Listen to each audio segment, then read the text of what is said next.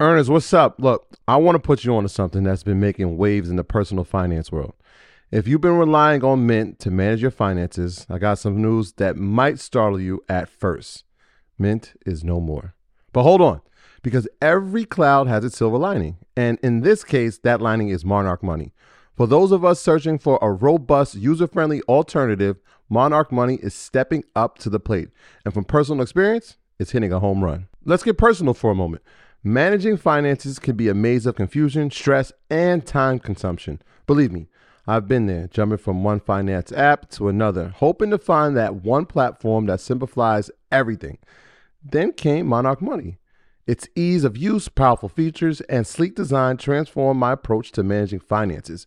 What truly sets Monarch apart for me, though, is its collaboration feature. With money being a top Discord trigger for many couples, the ability to seamlessly manage finances with my wife has been a game changer.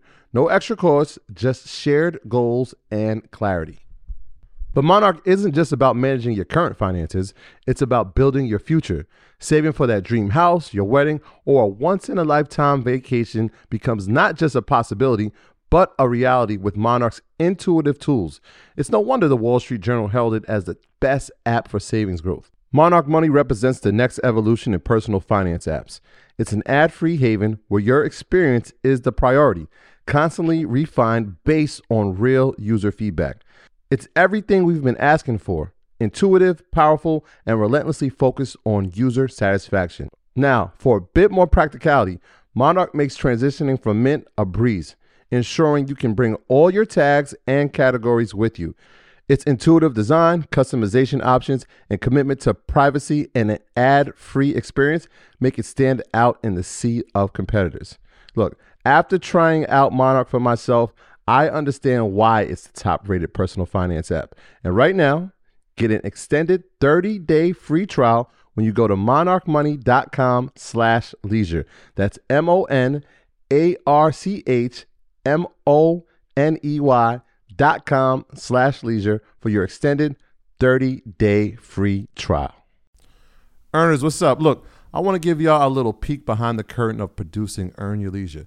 It's a lot more than just sitting down and chatting. It involves meticulous planning, recording, editing, and then promoting each episode to ensure it reaches all of you. And if you picked up any of our merch, then you know there's a whole extra layer of logistics, from inventory management to shipping. Running a podcast is like running a small business. And speaking of business, I know many of you entrepreneurs are involved in e-commerce. You understand how crucial it is to streamline operations and cut costs wherever possible. That's why I want to talk to you about ShipStation, the multi-carrier shipping solution that integrates seamlessly with all your online sales channels. It's all about optimizing your shipping, connecting with expert partners, and freeing up more of your time to focus on scaling your business. Now let's talk about our experience with ShipStation. This tool has been a game changer for us, especially with automating routine tasks. Being able to manage everything from one dashboard and print shipping labels with just a click, absolute lifesavers. Plus, the discounts we get on shipping costs are incredible. Honestly, it feels like we're saving thousands. And as our show and merch sales have grown, ShipStation's robust automation and reporting features have helped us keep up without missing a beat. For those of you who get overwhelmed by order volumes, ShipStation's easy-to-use dashboard is a dream come true. You can import orders from any sales channel, apply shipping preferences automatically, and handle customer service issues right there. Not to mention the savings with up to 89% off carrier rates like UPS, DHL Express, and USPS. It's no wonder over 130,000 companies stick with ShipStation long term. So, are you ready to turn your shipping challenges into growth opportunities?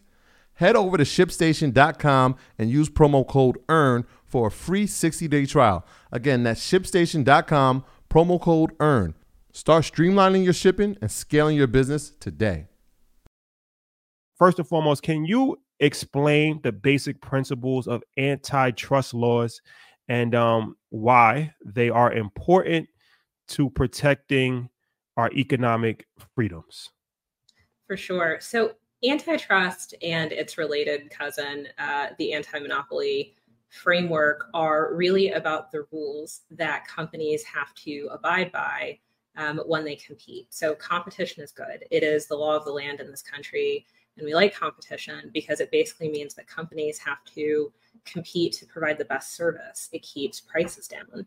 And what antitrust does is it prescribes some really simple, flexible rules so that you don't have monopolies, right? Which is when one company controls, the provision of a product or a service in the market. And when you don't have the undue accumulation of power, right? Corporate power in a market. And there are different ways that you can accumulate that power. Sometimes it's by mergers, right? And so antitrust is applied to mergers that are notified in the United States, typically only the biggest mergers. And the reason it's really important to understand antitrust for your audience, for every American to understand antitrust, is because it is so fundamental to our full participation in our democracy. And if I can say just a few words about what I mean about that, I think that Black Americans have shed blood to give meaning to this fundamental proposition that all people are created equal. Our forefathers have fought for social rights, for political rights, for example, the right to vote. But as I've thought about this work more and really gotten in the books and read a lot of the thought beforehand, what I realized is that so many civil rights leaders understood that social and political rights standing alone would not be sufficient to protect our full participation and our full citizenship in this country.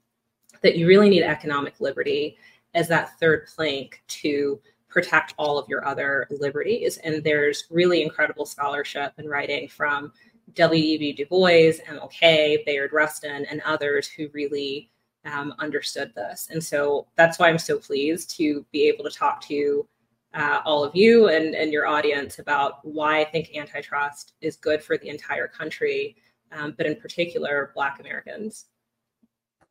Given the digital economy that we're in now, like how important do you think it is to have these antitrust laws? And do you think some companies in the tech space are actually too big to fail?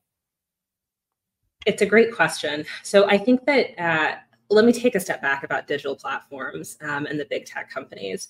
So you should know that the antitrust laws apply to the entire economy: healthcare, agriculture, financial services, labor markets, and everything in between, professional sports, and education, and so forth. But in the last 20 years or so, recall that there was a two-tiered recovery from the financial crisis. Some people lost a lot and never quite made up ground. Some people lost a little bit and maybe are doing a little bit better.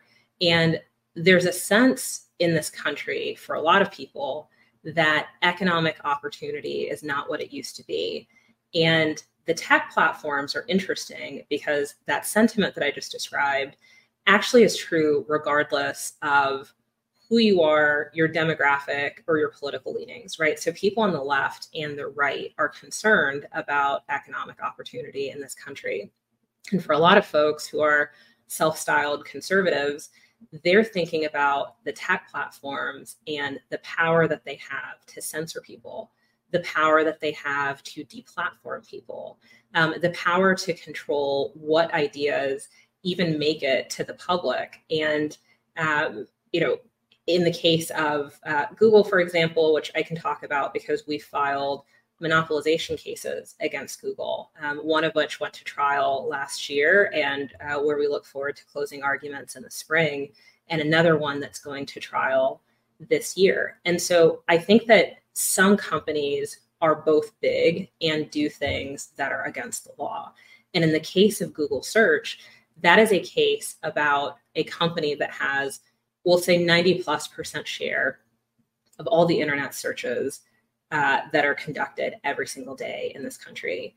And they entered into agreements with browser companies, with device manufacturers, including your phone device manufacturers, with wireless carriers and the like, to make sure that they were the default search engine. And what's interesting about those digital platforms is that, like Google search, is that the more people use Google search, the better the product becomes. And it also deprives competitors of the opportunity to provide you a product. And so digital market, this is a concept that people call network effects and such. But again, let's zoom out and talk about why that should matter to all people.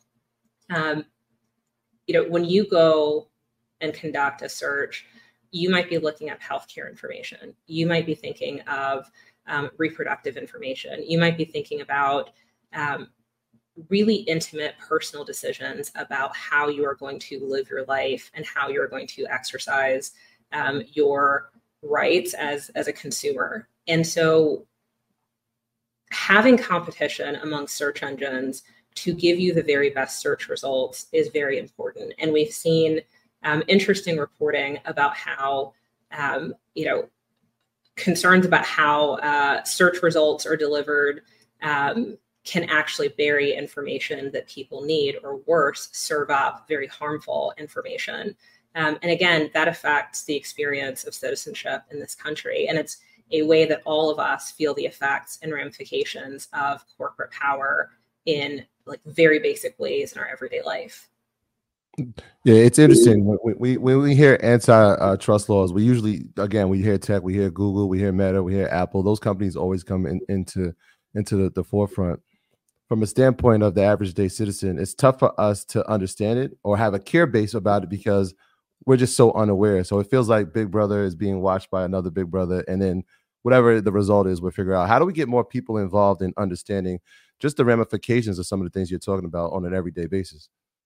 So I will say that under the Biden-Harris administration and this leadership set at the Justice Department, to include Attorney General Merrick Garland, the Assistant Attorney General in charge of the Antitrust Division, a guy named Jonathan Cantor, and other very important figures, including Lena Khan, the chair of the FTC, and others, there has been a whole of government approach to thinking about antitrust and competition issues. So way back in July 2021, the president signed an executive order where he said that it would be the policy of his administration to take into account competition and the benefits of competition policy and antitrust in every single agency. So the Department of Agriculture, the Department of Transportation, the Federal Communications Commission, and more are all a part of this effort to make sure that they are taking into account competition principles in their everyday work.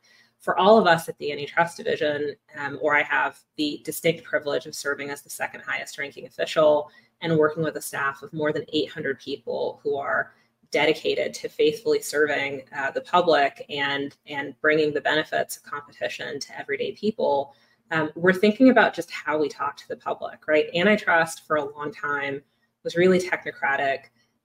It was steeped in kind of murky economics. And that's really a shame, because as I've gone back and engaged with the history, it's clearer to me than ever that antitrust is for all of us.